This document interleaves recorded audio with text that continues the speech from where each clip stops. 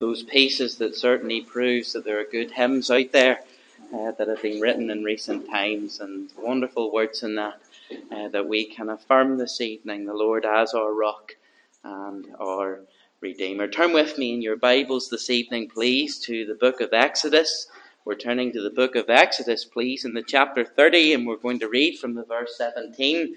We're coming to consider the laver this evening, the laver, and we'll find out a little bit more about that through these readings and as we go on through. I would like to read just three short passages this evening as we begin, all relating to our laver. We'll start in Exodus 30, the verse 17. And this is the word of the Lord, and it reads this. It says, "And the Lord spake unto Moses, saying, Thou shalt also make a laver of brass, and his foot also of brass, to wash withal. And thou shalt put it between the tabernacle of the congregation and the altar, and thou shalt put water therein." So it's between the tent and the altar that we considered last week. Just before you enter in to the tent, this laver would have sat just outside the door. Verse 19, "For Aaron and his sons shall wash their hands and their feet thereat." The priests shall wash their hands and their feet thereat. "When they go into the tabernacle of the congregation, they shall wash with water, that they die not. Or when they come near to the altar to minister, to burn offering made by fire unto the Lord, so they shall wash their hands and their feet, that they die not. And it shall be a statute forever to them, even to him and to his seed throughout their generations." Another reading, please, in the Exodus chapter 38 and the verse 8, just the one verse here relating to the laver. It tells you a little bit more about what the laver was made out of. Exodus 38, please, in the verse 8. And there we read, "And he," that is Moses, "made the laver of brass, and the foot of it of brass, of the looking glasses," or the mirrors, "of the women assembling, which assembled at the door of the tabernacle of the congregation." So there's the idea of a mirror being used to create and make this laver, this wash hand basin, if you like. One final reading, please. It's in Exodus 40 and the verse 30. Exodus 40 and the verse 30. This tells us again where the laver was to be placed. Exodus 40 and the verse 30. "And he," Moses, "set the laver between the tent of the congregation and the altar, and put water there to wash withal. And Moses and Aaron and his sons washed their hands and their feet thereat. And when they went into the tent of the congregation, and when they came near unto the altar, they washed, as the Lord commanded Moses." And we trust the Lord will bless the reading of his word to each of our hearts this evening. Back in the 1840s, one of the world famous medical centres was in Vienna, in Austria. And if you were rich enough and you had a medical problem, this was the clinic of the day. This is where you would go to. But they had a problem. In their maternity wards, women were dying at a frightening rate of 1 in 6 pregnant women. About 20% of the women who were pregnant were dying. And doctors of the day felt that the death rate was due to the delayed lactation or excessive fear or poisonous air in these hospitals. But a young doctor named Semmelweis arrived and was placed in charge of the maternity ward. And he was troubled by the death rate, and he decided to observe the women who were examined by the doctors and medical staff. He noticed that the women who were examined became sick and died, but much more than often, the women who weren't examined, they seemed to survive.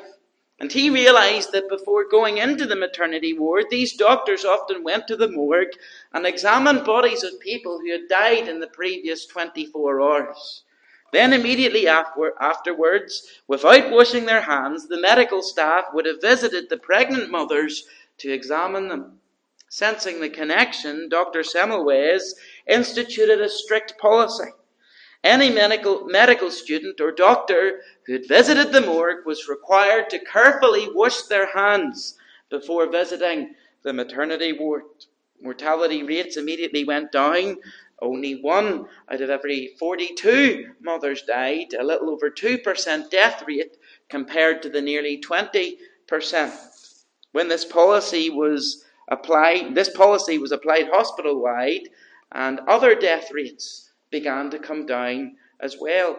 Unbelievably, the reaction of the medical staff in those days was scorn. They howled in protest, they belittled this doctor, and they eventually fired him. When he was hired at another hospital in Budapest, he obtained the same results for patients, but encountered the same rejection by the medical staff. And eventually he ended up in an insane asylum because of the obvious remedy for these mothers. It was rejected, and the death rate rose again to their previous levels. It took decades before the medical community embraced the simple idea of washing hands, which was the best way to control infections. It was just over 3 years ago that we were told that if we wanted to slow the spread of coronavirus, we must thoroughly wash our hands. And one of the main themes of the pandemic was wash your hands. That's all we heard. It was the mantra from government. Massive posters up in many places, hands, face, space, wash your hands. And that was all we saw. And then many a primary school teacher asks a child when they have returned from the bathroom, did you wash your hands? Yet in the Bible, long before any of these things happened, God taught his people the importance of being clean. In Numbers 19, God told his people that anyone who touched a dead person would be unclean for 7 days. And part of the process of becoming clean again is found in Numbers 19:19. It says, and the clean person shall sprinkle upon the unclean in the 3rd day, and on the 7th day, and on the 7th day he shall purify himself, and wash his clothes, and bathe himself in water, and shall be clean at evening. In other words, cleanliness was literally next to godliness. And in Exodus 30 this evening, we are introduced to another kind of biblical cleansing. And it was the cleansing that took place at the Laver.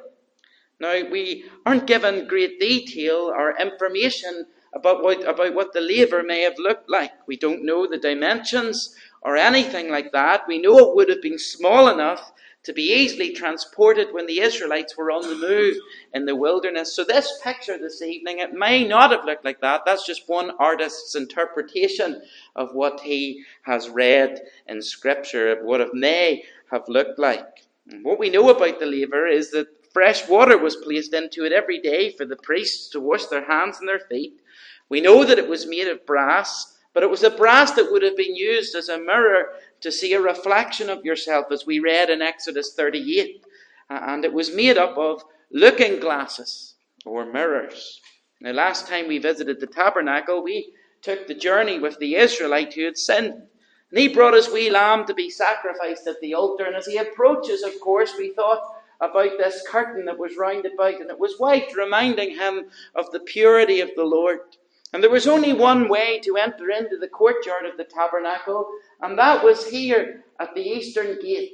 Only one way in, reminding us how the Lord Jesus Christ is the only way of salvation.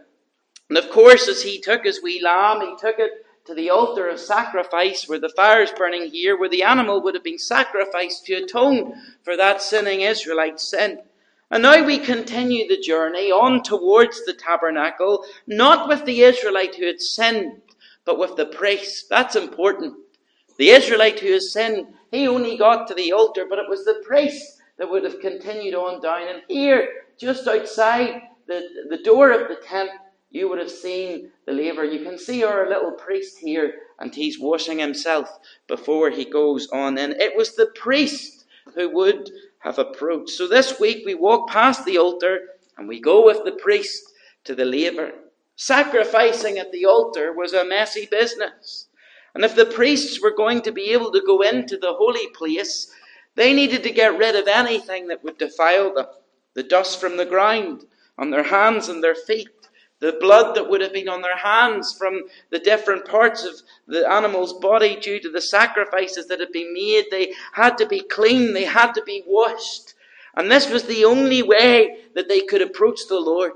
You'll notice that in the passage this evening in chapter 30, they had to wash their hands or their feet so that they did not die. This is how holy the Lord is. They had to wash their hands and their feet before they entered into the holy place. It was a command of the Lord. And you know, this is yet another object lesson on God's holiness. We have the burning fire on the altar last week. Now these men had to wash again before they entered the holy place. That's how holy God is. These men needed to properly prepare themselves to come into the presence of God Almighty. Let me ask you, as I ask my own soul this evening, each time we come to the Word of God as an assembly and fellowship of God's people, how do I approach Him? I know I've been guilty in the past of rushing into the meeting, not preparing my heart, not having asked the Lord to speak to me. So easy to forget to prepare our hearts when we come to this place of worship each week. But we must, to spend a few moments to quieten our hearts before we come to the meeting, to come prepared to listen to the Lord's voice, to come with the right attitude. I wonder how many of us take time before a meeting to prepare for what the Lord will say. Just a few quiet moments, praying that the Lord would help the preacher, praying that the Lord would soften your heart and make it ready to receive His word. I love what the Getty piece said. We sang it last week or 2 weeks ago. Speak, O Lord, as we come to you to receive the food of your holy word. Take your truth, plant it deep in us. Shape and fashion us in your likeness, that the light of Christ might be seen today in our acts of love and deeds of faith. Speak, O Lord, and fulfill in us all your purposes for your glory. There's another part of that, and it says, teach us, Lord, full obedience, holy reverence, true humility. Test our thoughts and our attitudes in the radiance of your purity. So the laver, it teaches us that there is another cleansing that had to take place. Now all of a sudden you're asking, well, hold on, Peter. Hold on, we need to stop here, because last time we visited the tabernacle, we dealt with the sacrifice, which represented an atonement for sin, did it not? So surely their sin has been dealt with. Surely their sin is done with. The guilt of their sin has been removed. And now they're fit to enter the presence of God. What do you need a laver for? Surely from a spiritual perspective, they're now fully clean. The blood had been shed pointing to Christ. And we know that because the blood was shed, there was now remission for their sin. Surely they can enter into the presence of God. So now why do we end up at the laver? Another washing with water. Why is it needed? Well, let me quickly draw the distinction as we begin. The laver speaks of practical righteousness. Practical righteousness. That's the daily living out of a godly spiritual life, with the Spirit of God teaching and guiding us through the reading of God's Word, while the altar speaks of positional righteousness. The altar is a picture of salvation.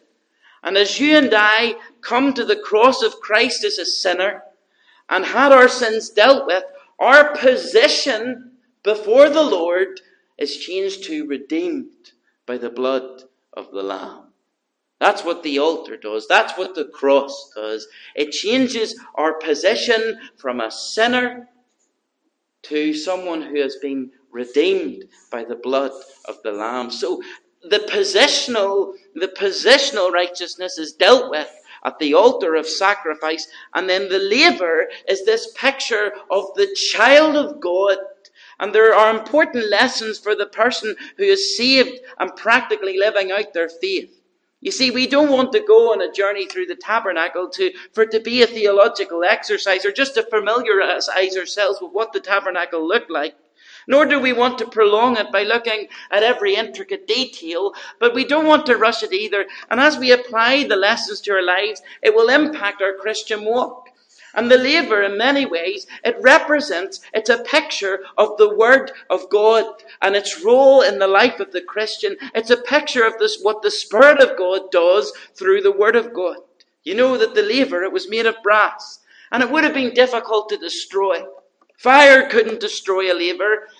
As I think it's a picture, it paints the Word of God. It reminds me, as we have affirmed in our opening hymn this evening, that no matter what, God's Word will forever endure. You know, some people, like Darwin, have sought to destroy God's Word with philosophy and science. Many people over the years have tried to defeat God's Word. And believe it or not, they've tried to make it lose its credibility.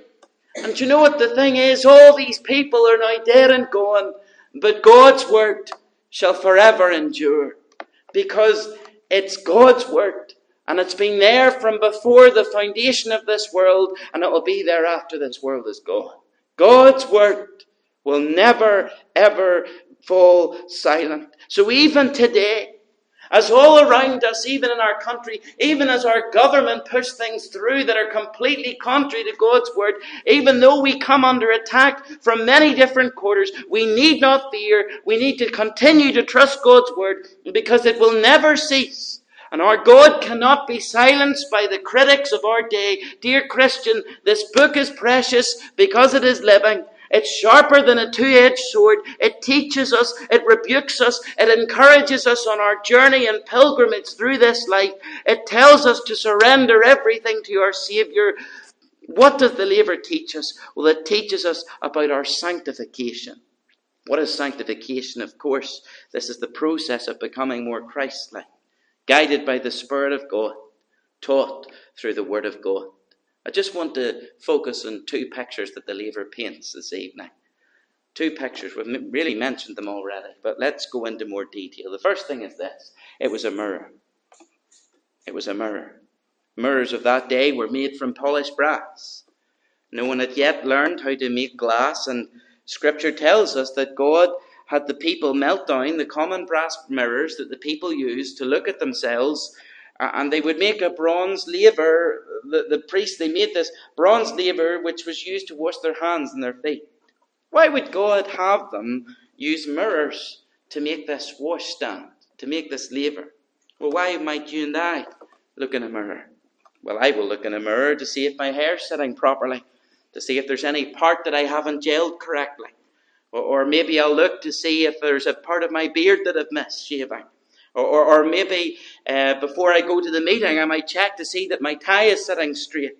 In other words, I look in the mirror to see things about myself that I couldn't see without a mirror. And when I come into the presence of God, and when I read His Word, there are things about myself that will need fixed. Things about myself that need to be cleaned up. Yes, I am redeemed. And yes, I know I have a right standing before God because of what Christ has done, my positional righteousness. But I still feel God, and I still stumble, prone to wonder. Doesn't the hymn writer say, Lord, I feel it. And as I read God's Word, the Spirit reveals those things, those places where I'm feeling the Lord. It's like looking into a mirror. And as I see these things, I'm prompted by the Spirit of God to address these things, to confess them and repent from these things before the Lord. But I can't see the problem in myself without some kind of mirror to help me. And that's why it's so important for us to pick up this book more often. It's a mirror that shows us where we stray. You know, there's many Christians who think they're okay with God. They're saved and that'll do them. But certainly that's not what the Word of God teaches. You know, in the book of James, it reminds us to look in the mirror of God's Word. And in the book of James, we're reminded of the importance not just to be hearers of God's Word, but to be doers also. You wouldn't think much of me if my tie was sitting in some strange position this evening, If I turned in with messy hair, or you would think it's strange if I looked in the mirror, noticed these things, and didn't do anything about them. Yet there's some of us, and we hear the word of God preached, and sometimes we read it on our own, and things are highlighted that we need to deal with, but we just don't deal with them. We walk away. How we must look closely into the mirror of God's word. The laver, it was designed to reveal any defilements on the priest. It was a place where he could see himself. Exodus 38 verse 8. And he made the laver of brass, and the foot of it of brass, of the looking glasses, the mirrors of the women assembling, which assembled at the door of the tabernacle of the congregation. It was a mirror. And of course there was fresh water that was poured into the laver each day. Therefore the priest would be able to see his reflection in the water also. And so it is with the word of God. The word of God reveals to us our Saviour. We saw that picture last week on the altar, but we also see the word of God reveals to us our sin. You know, when we read the word of God and allow the Spirit of God to minister through it, we don't see ourselves as we think we are. We see ourselves as we really are. Now, that's important, and I'm going to say it again. When we read God's word, we don't see ourselves as we think we are. We see ourselves as we really are. The priest would have been able to see anything that made him unclean. Blood, the dust that needed to be cleaned off before he moved into the presence of the Lord. And as we live in this world, the devil will try to corrupt us and pull us down. And it's through the reading and studying of God's word that we can defeat the devil. I need my mind cleaned of all the things in our culture that will suck me in. God's word is so important in this. And as I read the word of God, it's an incredible cleansing agent on my mind. You see all these advertisements for cleaning agents you use in your kitchens and your bathrooms to get rid of bacteria, and they generally can only guarantee that 99% of the germs will be killed. When we come to the word of God, we come to a God who has defeated 100% of sin. And the Spirit guides us and prompts us and shows us how to become more like our Saviour. More about Jesus, let me learn. More of his holy will discern. Spirit of God, my teacher be, showing the things of Christ in me. More and more about Jesus. More of his saving fullness see. More of his love, who died for me. In James 1 verse 22 we read this, but be doers of the word and not hearers, only deceiving yourselves. For if anyone is a hearer of the word and not a doer, he's like a man observing his natural face in a mirror. For he observes himself, goes away, and immediately forgets what kind of man he was. But he who looks into the perfect law of liberty and continues in it, and is not a forgetful hearer, but a doer of the work, this one will be blessed in what he does. The child of God, as they read God's word, they're reminded of three things. They're reminded of their position in Christ. They're reminded of Christ's sacrifice on the cross. And they're reminded of their relationship with God. The Holy Spirit teaches us, but we must then seek to live out what we are being taught and live out our relationship and seek to please the Heavenly Father. The laver, it was like a mirror. God's word is like a mirror. Let me say something this evening that I think is very important before we move to our next point. Some people take the mirror of God's word, and instead of looking at themselves, they turn it slightly. And they start looking at other believers. Saying, well, here, they're not living up to this. Forget about it. Turn the mirror back to yourself. Turn the mirror back to yourself. And see your own reflection in this book. And let the Lord tell you who you really are. So easy at times to point the finger, isn't it? At others. Don't you forget there's three fingers pointing back. A mirror. But also in this laver we see the washing with water. I'm pretty sure that when you get up each morning, you will head for the shower, or you'll go through a process of cleaning yourself to prepare for the day ahead. If you're a sports person and you play football or rugby, when you come off the pitch, you'll head straight for the showers to remove the mud from your body. And this is the process that happened after every time we become unclean. It's something that we do. And as Christians, we know that that after looking in the mirror of the bronze laver, the Word of God, we realize that we need to be cleansed. We need to be washed. In 2 Corinthians chapter 7, verse 1, Paul tells the Christians at Corinth, "Let us cleanse ourselves from all filthiness of the flesh and spirit, perfecting holiness in the fear of God." We need to constantly examine ourselves in the mirror of God's Word, but then after that we must purify ourselves. But how can we do that? Well, John told the Christians of his day, and I quote this verse often, "If we confess our sins, he's faithful and just to forgive us our sins and cleanse us from all unrighteousness." And in order to cleanse ourselves of our sins, we need to admit that we've sinned. And we need to come to God and own up to our sin, and we need to confess what we've done wrong. The Lord Jesus Christ wants his bride, the church, to be without wrinkle and without spot. And the only way we can do this is through the washing of the Word. Ephesians chapter 5, verse 24 to 27, we read these words, "Therefore, as the church is subject unto Christ, so let the wives be to their own husbands in everything. Husbands, love your wives, even as Christ also loved the church and gave himself for it, listening that he might sanctify and cleanse it with the washing of water by the word, that he might present it to himself a glorious church, not having spot or wrinkle or any such thing, but that it should be holy and without blemish." Now this passage, it speaks of a husband's love for their wife. But we see from verse 26 how the Lord Jesus sanctifies us through the washing of the Word. Christ loves his church with a sacrificial love and a sanctifying love and a purifying love. He loves his church enough to cleanse her. He loves his church enough to present her without spot or wrinkle. He presents us holy and blameless. What does that mean? Well, it means he seeks the church's purity. He seeks that the church would walk worthy of their calling. He wants the church. I wonder, can you see the word here in verse 27 of the passage in Ephesians 5? In verse 27, the Greek word is endoxon, which is for glory. And it means in all its glorious splendor. In Luke chapter 7, verse 25, it translates it as gorgeously apparelled, as if the church were a queen. Christ-like beauty, it's talking about the beauty of purity, the splendor of holiness and virtue, without spot. That means without stain, without wrinkle, or without flaw. And when Christ takes his church to be his bride, he has given his life for his church, and he seeks the purity of his church. And Christ is the purifier of the church through the work of the Spirit, through the Word of God. You know, in John 13, the Lord Jesus was washing his disciples' feet, and Peter says, "Clean all of me." And the Lord responded to Peter and he says, "He who is bathed needs only to wash his feet, but is completely clean, and you are clean, but not all of you." You know, the idea there in John 13 is beautiful.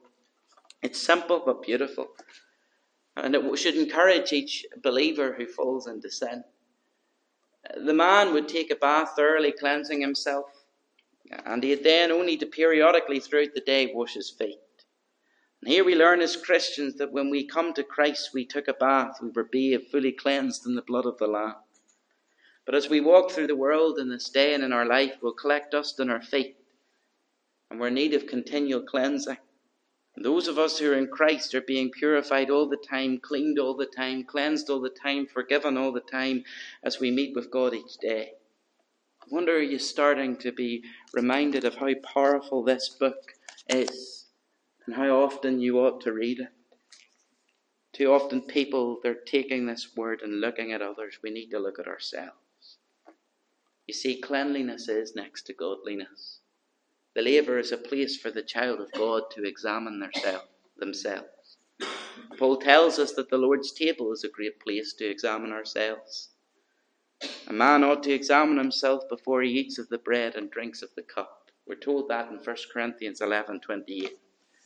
Therefore, every week as we gather at the Lord's table, we should examine ourselves at the laver of God's Word and consider what has gone by in the week that's past.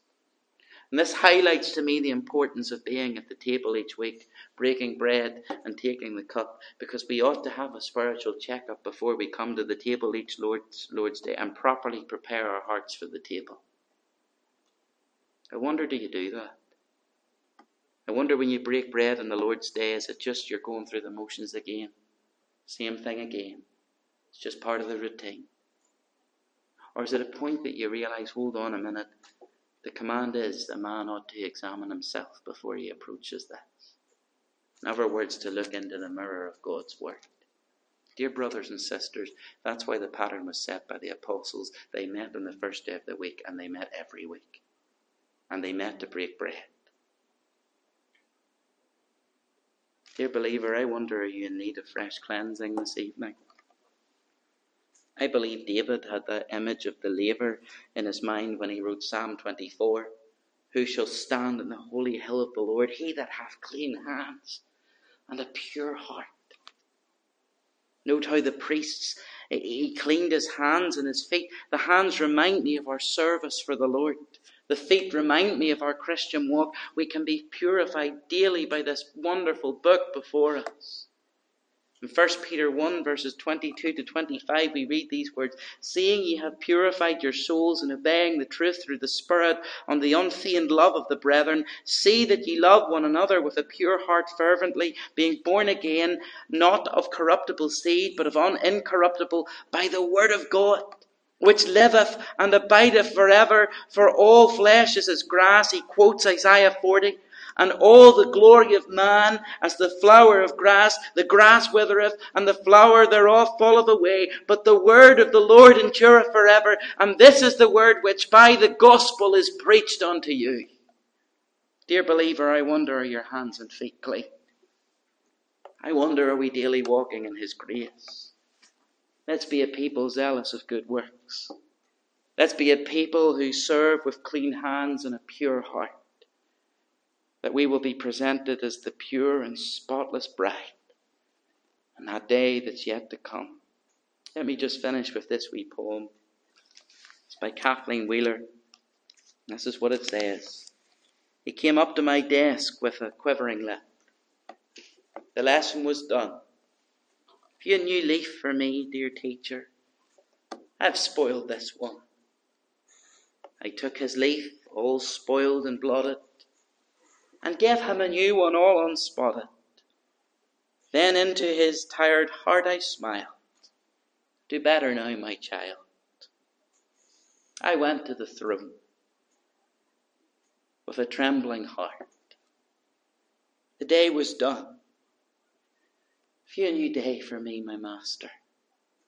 I've spoiled this one. He took my day, all soiled and blotted, and gave me a new one, all unspotted. Then into my tired heart he smiled. Do better now, my child.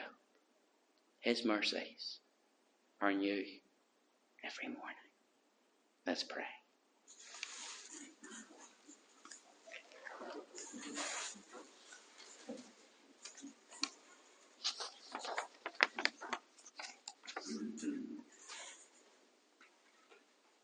Our Father, we bow again in thy presence. And Father, we have heard from your word. And Father, we're in need of the Spirit of God helping us to apply this to our lives. We're in need of some self-examination. Help us not now to sit, having listened to God's word, and think about others that needed to hear the message. But Father, help us to look at ourselves. Show us our sin. Show us where we failed you. We thank you, Father, that our position is unchanged no matter what, that we're redeemed. But Father, how we realise that as we walk through this life, that we do pick up dirt on our feet. How sin mars us and how we need to wash our hands and our feet so often. How our motives and how we serve you at times are wrong. How our mind will lead us to think of things that we ought not to have thought. How we often say things that we regret saying. Father, so often we feel you in the day-to-day life. But Father, we pray just now that you would make us aware of our sin as we look into your word. That, Father, you would purify our hearts again. Father, we want to be that spotless bride. We want to live as close to the image of Christ as we possibly can. And we realize, oh God, that we war with the sinful man and the sinful flesh. But Father, draw us closer to our Saviour.